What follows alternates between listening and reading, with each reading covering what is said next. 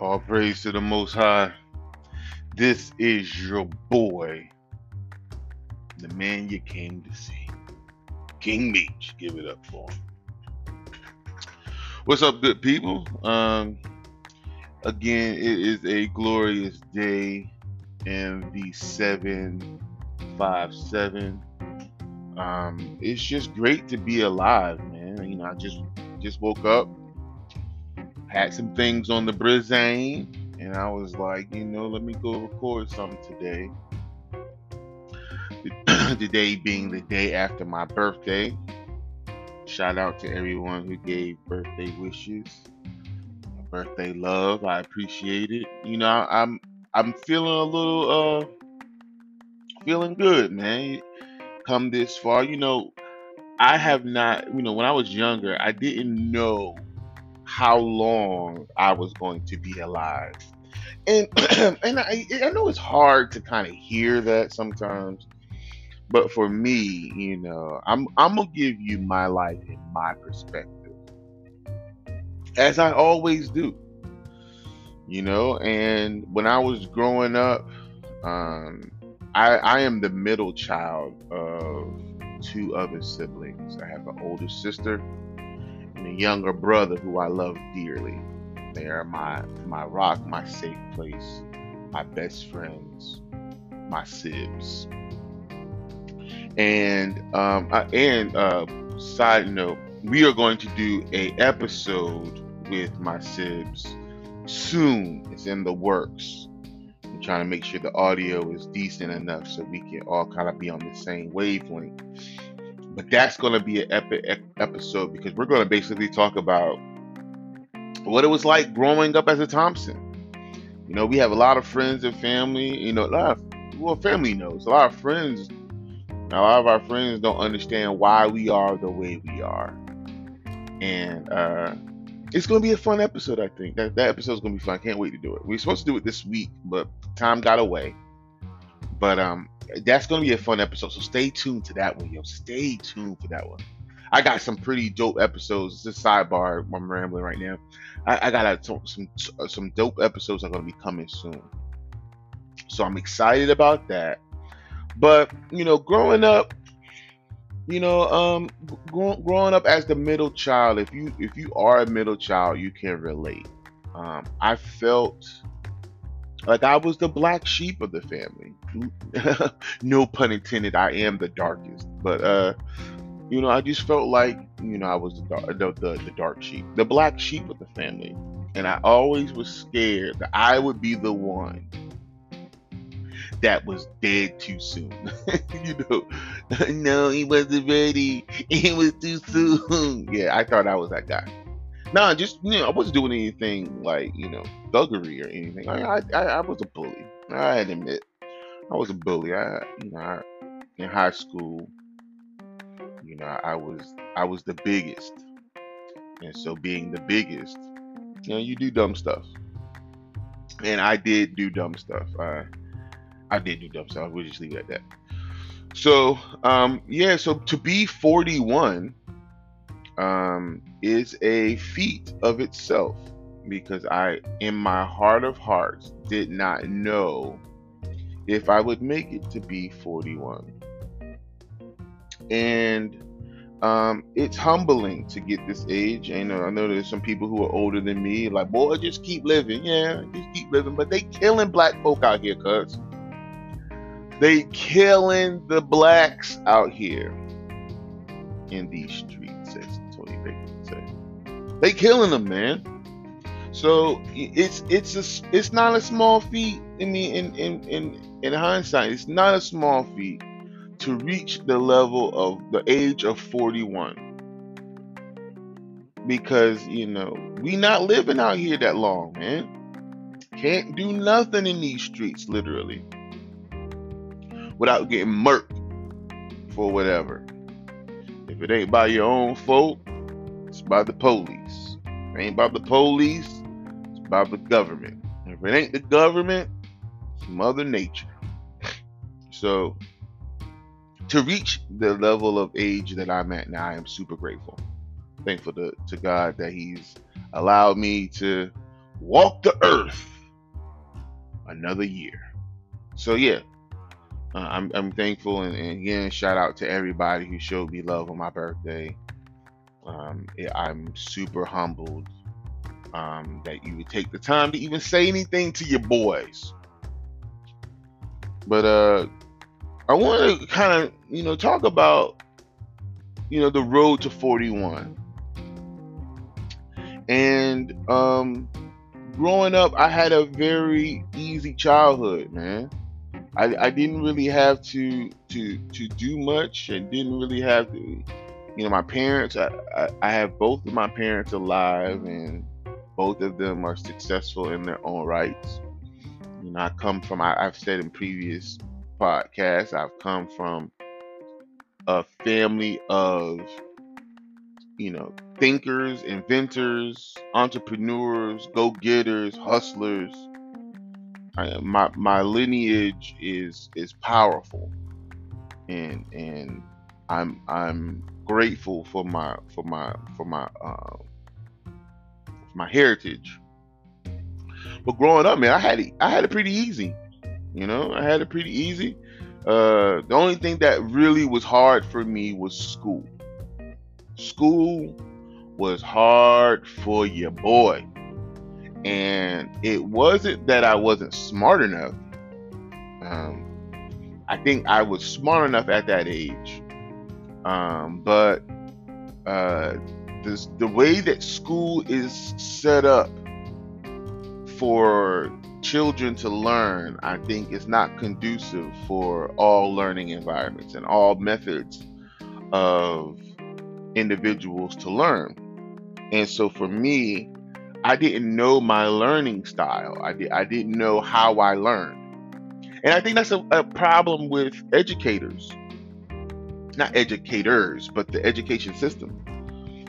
When you have a child going into the education system, do we spend time trying to figure out how each individual child learns? Now, I'm not saying that that's the school's responsibility.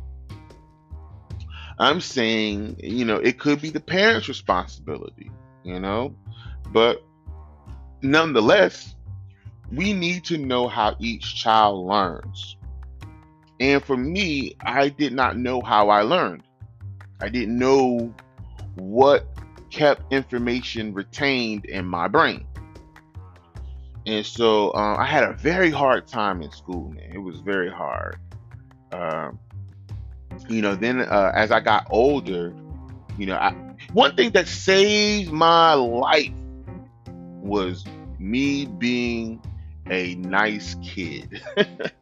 A nice kid who told jokes, who was, I wasn't really the class clown, because my mom was in the school system. My mom was a music teacher for years, and then she upgraded and became a counselor, and then she moved up the ranks and really I can't list all my mom's accomplishments. She'll tell you though. She'll tell you. But my mom, is super smart, and a lot of people in the school system knew my mom because she's been in the system so long, and she's had a bunch of accolades, or however you say it. She was the woman in these streets. Everybody knew Frances K. So it was hard for me to act up in school because everybody knew my mom. But I had some pretty dope teachers. I can remember some of them: Miss Riley, Miss McNamara. My favorite teacher was Miss Spalding. So Miss Spalding was my 5th grade teacher in Salem Elementary. Miss Spalding was she was like your mama away from home. Like Miss Spalding would pop you. She'll pop your hand. She was my 5th grade teacher, and I'm 5'11" in 5th grade. I'm tall as hell. And Miss Spalding was nice, man. She was the first woman I ever seen to have dreads. She was the first black woman I've ever had as a teacher. and she left an amazing impression on me. Um, she was like my mom, man. She was like my mom, and so when I was in school, I'd never forget this, man. I never forget this one story. So I never, I didn't know until like recently that teachers really did go around the room and ask people or ask the kids, what do you want to be when you grow up? Like on Snoop Dogg's Doggy Style CD. And he's like, hey, what's your name? Well, you with them French braid. What's your name? My name's Snoop. I want to be a mother effing hustler. You better ask somebody. And so that's what happened, yo. She went around the room. Johnny, what would you like to be when you grow up? Johnny's like, I want to be a fireman. Katie, what do you want to be I want to be a doctor. She said, Mike, what do you want to be when you grow up? I said, I want to be a DJ. She was like, you want to be a disc jockey? And I was like, nah, I want to be the dude that be like, I never forget that. Had the whole class weak. And she was like, no, you're not going to be that. She's like, I'm going to tell your mama. It was so funny, man. I was so crazy. But that, I didn't know what it was called. I wanted to be in music so bad. And that's a whole nother story. That's a whole nother podcast. But my love for music was humongous. I love music. I remember Miss Pitts was my music teacher, and the way that she would get me to calm down, because I was super hyper and rambunctious, and I remember being in the music room, running across the floor, sliding under the chairs. I was just doing all types of crap, man. And she used to tell me, Michael, if you sit down and be good in the class, I'll let you play your rap music on the PA system. Like she had like the sound system in there that got really loud, had mad bass. So I was like, okay. So I would sit down and listen and sing the songs. We had to learn the Star Spangled Banner, and we had to learn the national anthem, and God bless America. We had to sing all the propaganda songs that the white man wanted us to learn. I'm not just teasing. I was gonna say I'm just teasing. I'm not just teasing. So I got to play my music, and it couldn't have any cuss words. So I think that what I used to play was LL Cool J, Mama's Gonna Knock You Out. Mama's Gonna Knock You Out was the song that I used to play when I was in music school. And that's what it was. But I really had a hard time in school. School was so hard for me. It gave me a phobia of school now. I don't even think I'm able to go to school now. Now I know people be like, "Oh, you can do anything." I know, but school had left so much of a bad impression on my life that I'm terrified,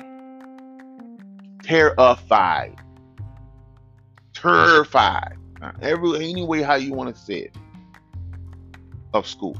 Terrified. Because of my experience in formal education. And so I got to about maybe high school, and my mom, as genius as she is, found out that white kids have this thing called ADD. you know, who knows how long white people been taking Ritalin? Because things happen and black folk don't find out until after the fact. Like, we didn't know nothing about stocks and bonds until the 1990s. We didn't know we could invest our money and get a return into the 2000s and the 99s to 2000. We just found out about stuff that white folk been knowing their entire generation. So it's not unusual for us to find out things about us medically in these streets. So my mom found out that there is a such thing called ADD and ADHD. And me and my brother Ben were having such a hard time in school. Hard time focusing, a hard time staying in our seats. My biggest thing was go sharpen your pencil. That was my thing. Nigga, if I couldn't figure out my work or work was boring or whatever, I would go to the pencil sharpener and we would have a conversation. We would, man. I would sit and sharpen my pencil like for minutes on end, or as much as I could. And so my mom took us to a psychologist, and the psychologist asked us a bunch of questions and evaluated us and found that, yeah, these boys have attention deficit disorder, ADD.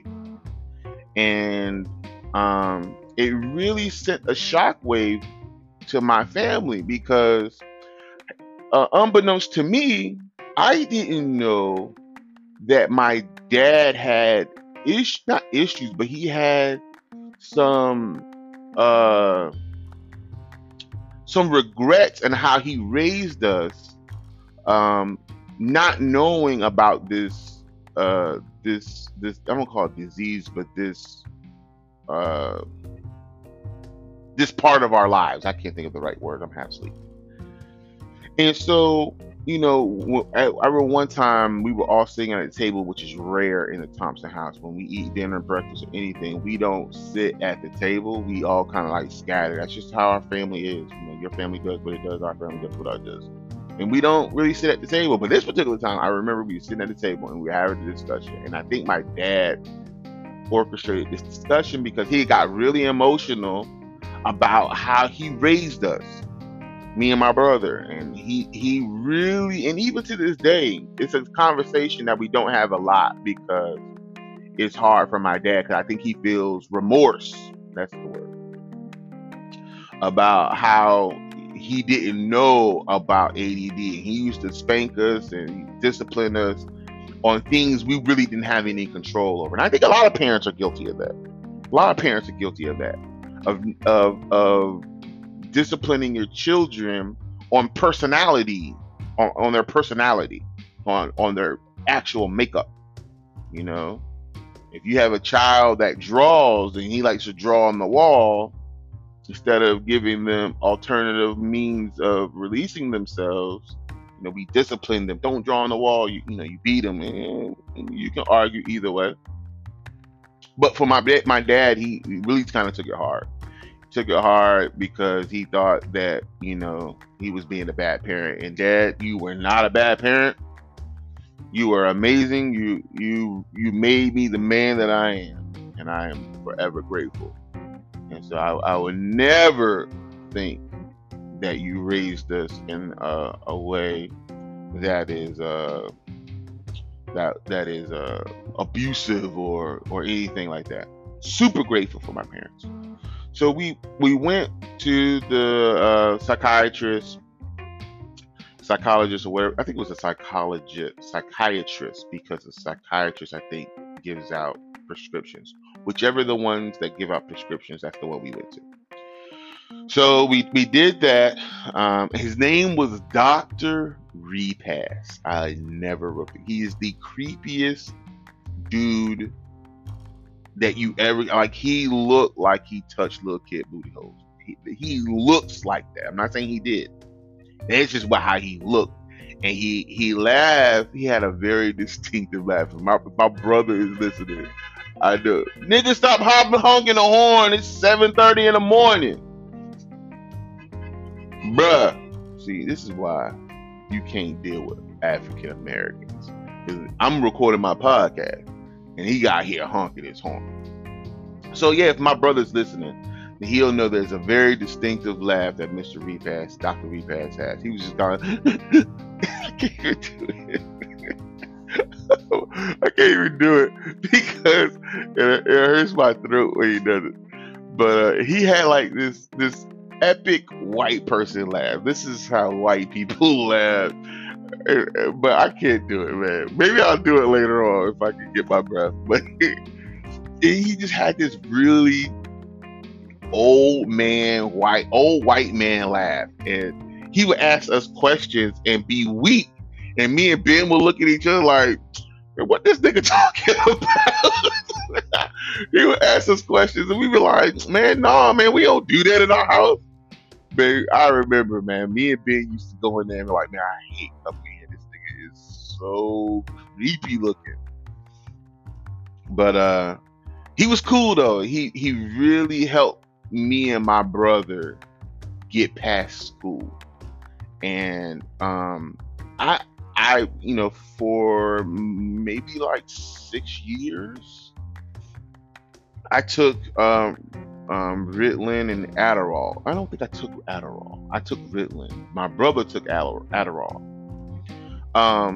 But um, that's when I really learned and understood what was going on in my mind was not normal.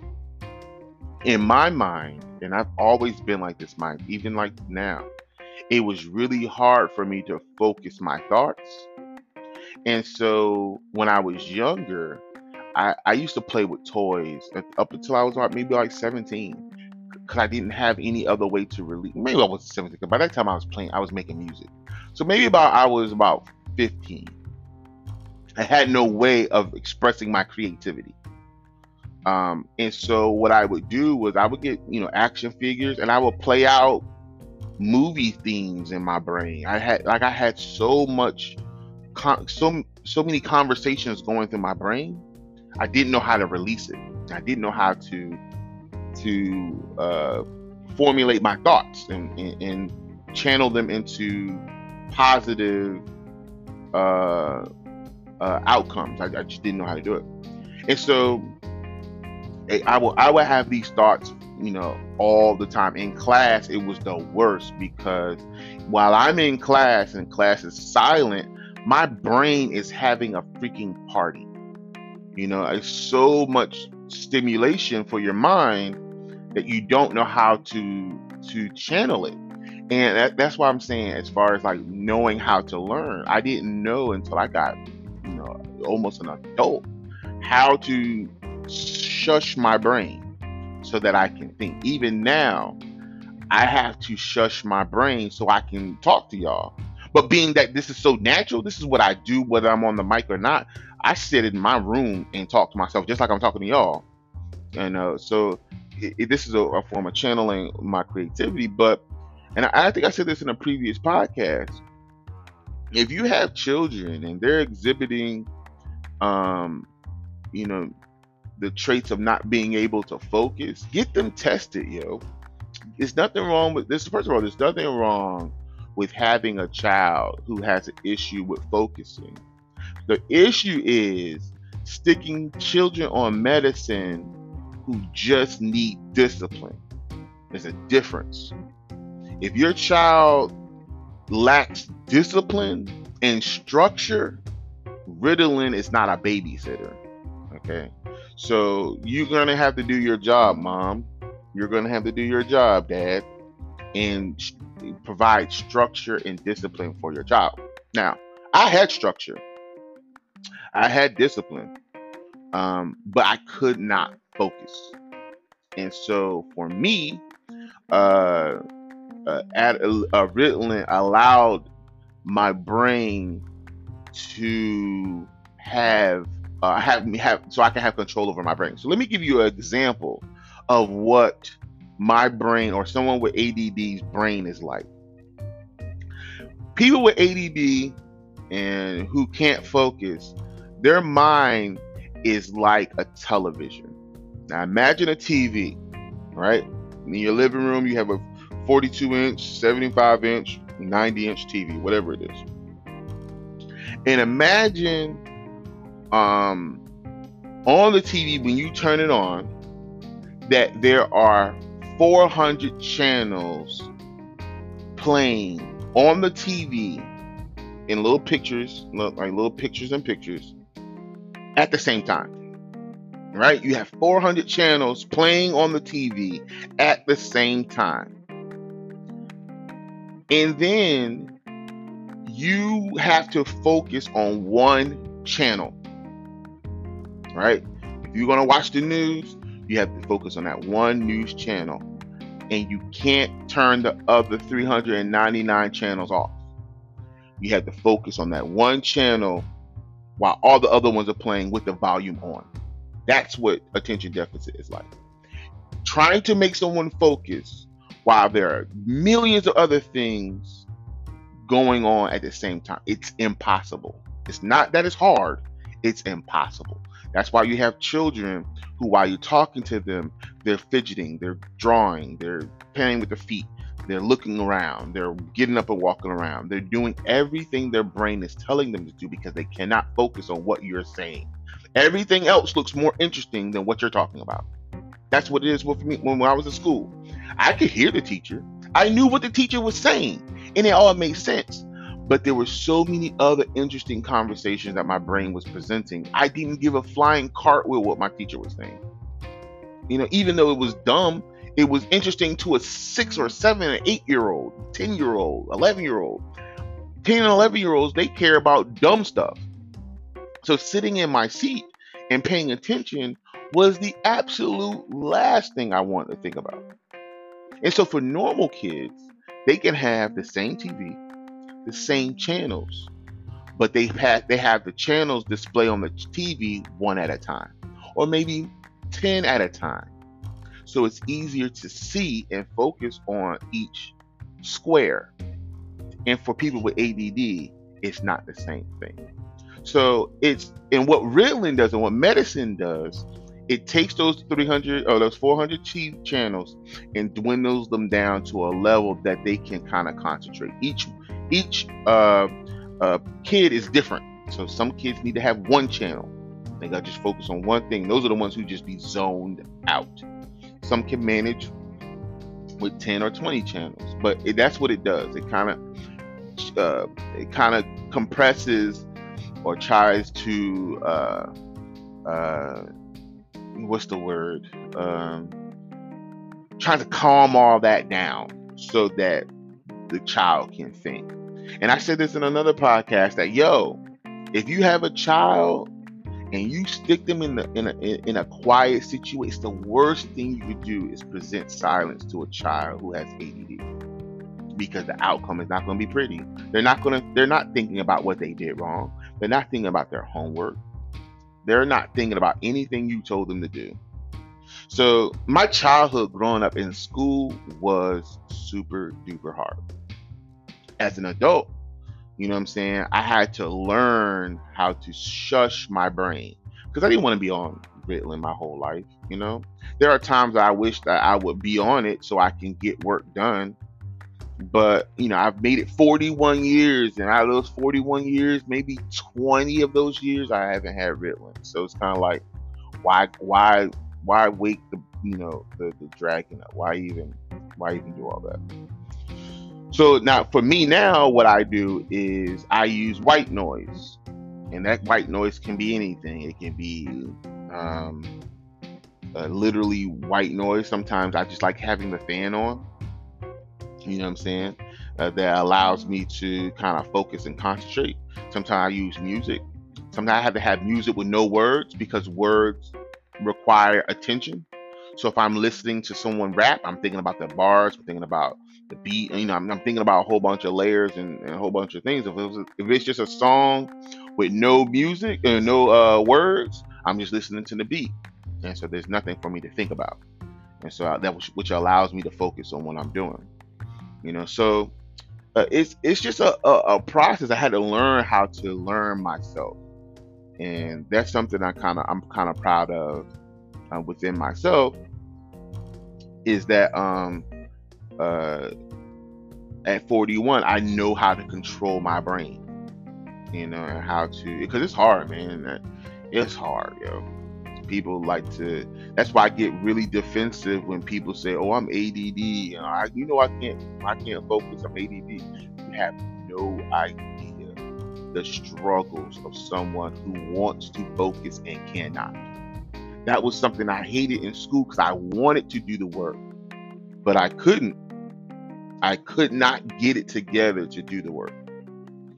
And so it was super hard, man. It was super hard. But I got through it because I had a praying mother. She knew how to call on the name of Jesus. That was Helen Ballard. She talking about her grandma. Well, I heard a praying grandmother. But yeah, my mom, man, I'd never forget, my mom would pray heaven down that I would graduate high school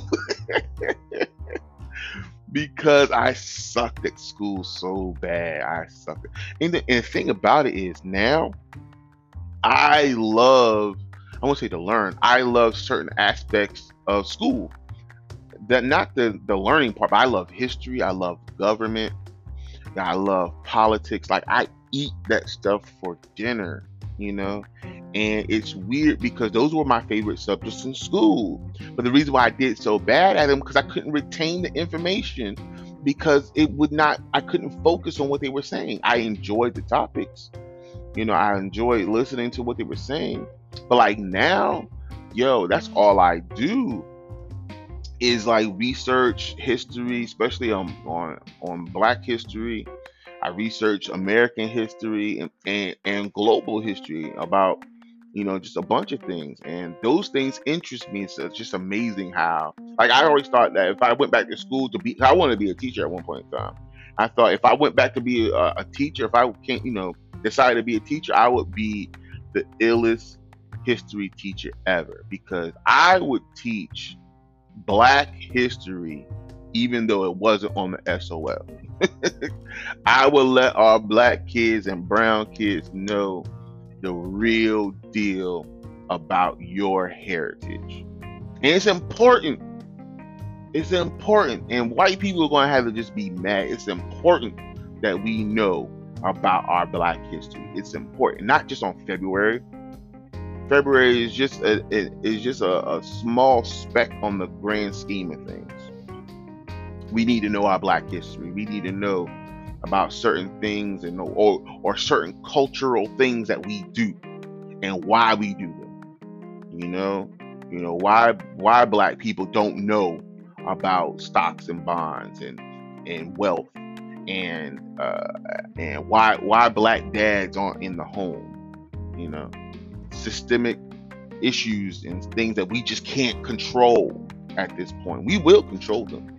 We will come out of this and we will take our reigns as kings and queens of the earth.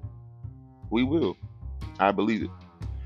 But enough about that. But yeah, that's how my life was, man. So I found out that I am smart. I am pretty freaking smart. And growing up, I didn't always feel that way. I had a sister who was brilliant. I mean, brilliant. My sister is smart as hell. I mean, just smart for no reason. Can learn anything, can figure out anything. She's just amazing. My brother, same thing, genius. We didn't have a whole lot of book smarts, but my brother has this way of learning anything you show him. Like, and I have it too, and my cousin Aaron has it too. It's like if you show us anything, or you show my brother anything, you consider it taught.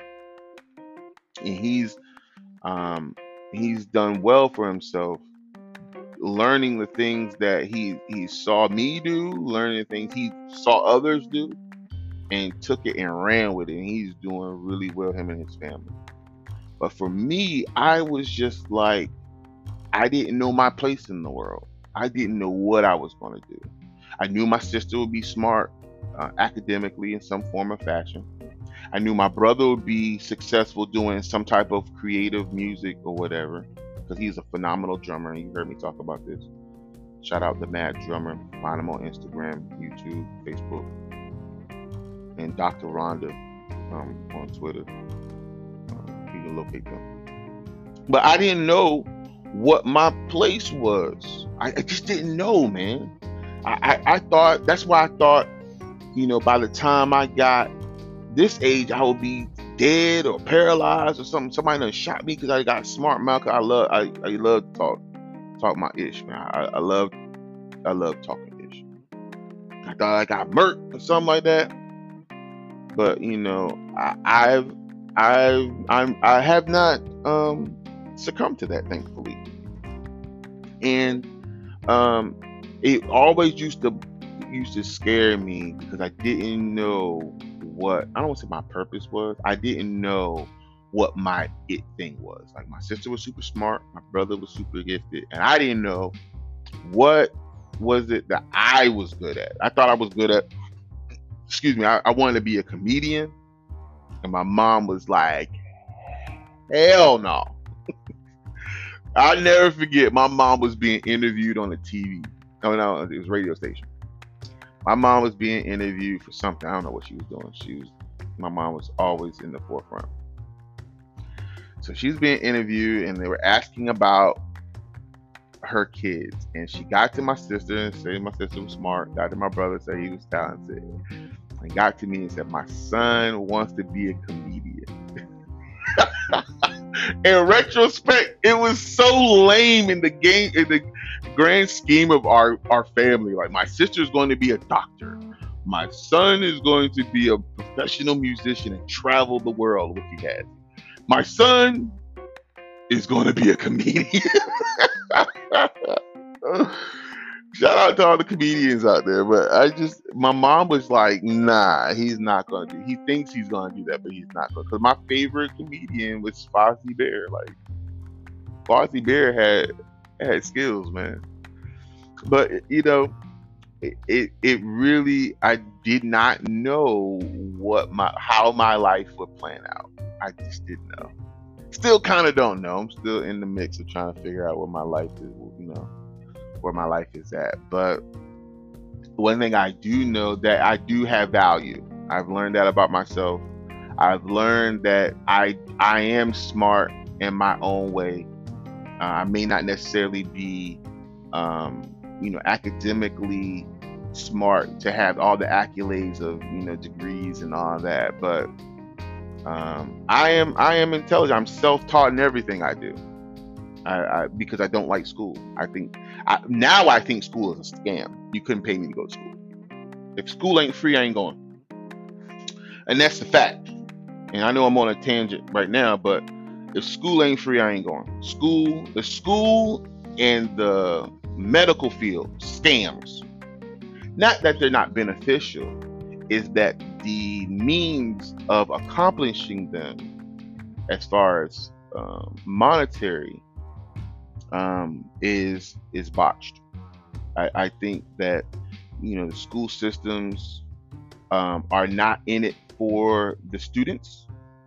I think the teachers are, the professors and teachers are, but I think the school system, especially these for-profit schools, they don't give a GD about people. They want people to come to their schools and get this money. It's the American way. I'm not mad. It's just the American way. America is built on capitalism and profit, not on sustaining mankind. Are you serious? Can you imagine America being a mankind-centric country? That would never happen. Never happen. To put humanity first. Like, can you imagine a president? That would be the Antichrist. But can you imagine the president saying, hey, we're going to put humanity first? Not America first. Make America great again. Make humanity great again. That would be a huge selling point, which would be almost impossible. Because I think we're so effed, we don't even know what being human is. My personal opinion, my personal conspiracy for the day. So yeah, that's my life, man. I don't like school. I think school is a scam. I think college is a huge scam. Because most of us go to college, and me too. I went to college and have an associate's degree. I went to Bryant and Stratton. Shout out to Bryant and Stratton College. I appreciate y'all for teaching me absolutely nothing and taking all my parents and my money for it. And that's what it is. You go to school.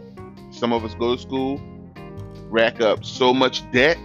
Some of us get pregnant. Some of us impregnate folk. Some of us do a whole bunch of stuff, rack up a whole bunch of debt, get a degree, a piece of paper saying this person knows this, and then get a job at a call center. You're not even working in the field that you went to a degree on. You got a degree on, and that's why I think for you to tell a child who don't know nothing at 18 years old, you don't know any. I had to calm down. You don't know anything, and then you're gonna make them make a life decision that can cost them hundreds of thousands of dollars in some cases about their lives that they're never going to participate in. I think that's unfair. I think that's so unfair because here's what happens. Watch this, God. Watch this. That's the preacher. Watch this. You have a child graduate high school. Congratulations. You tell them to go to college. They pick a topic that they want to learn on or a major. Go to school 4 years. Go to 4-year school, get the degree. Don't find a job in the degree. Rack up $70,000-$80,000 worth of debt. Okay. So then they find out later in life, maybe about 23, 25, well, I guess about 20, maybe about 27, 28, that they really like, being an HR generalist. So then they have to spend another $40,000, $50,000 if the job doesn't pay for it, going back to a school like Strayer and then getting a master's degree in HR generalist.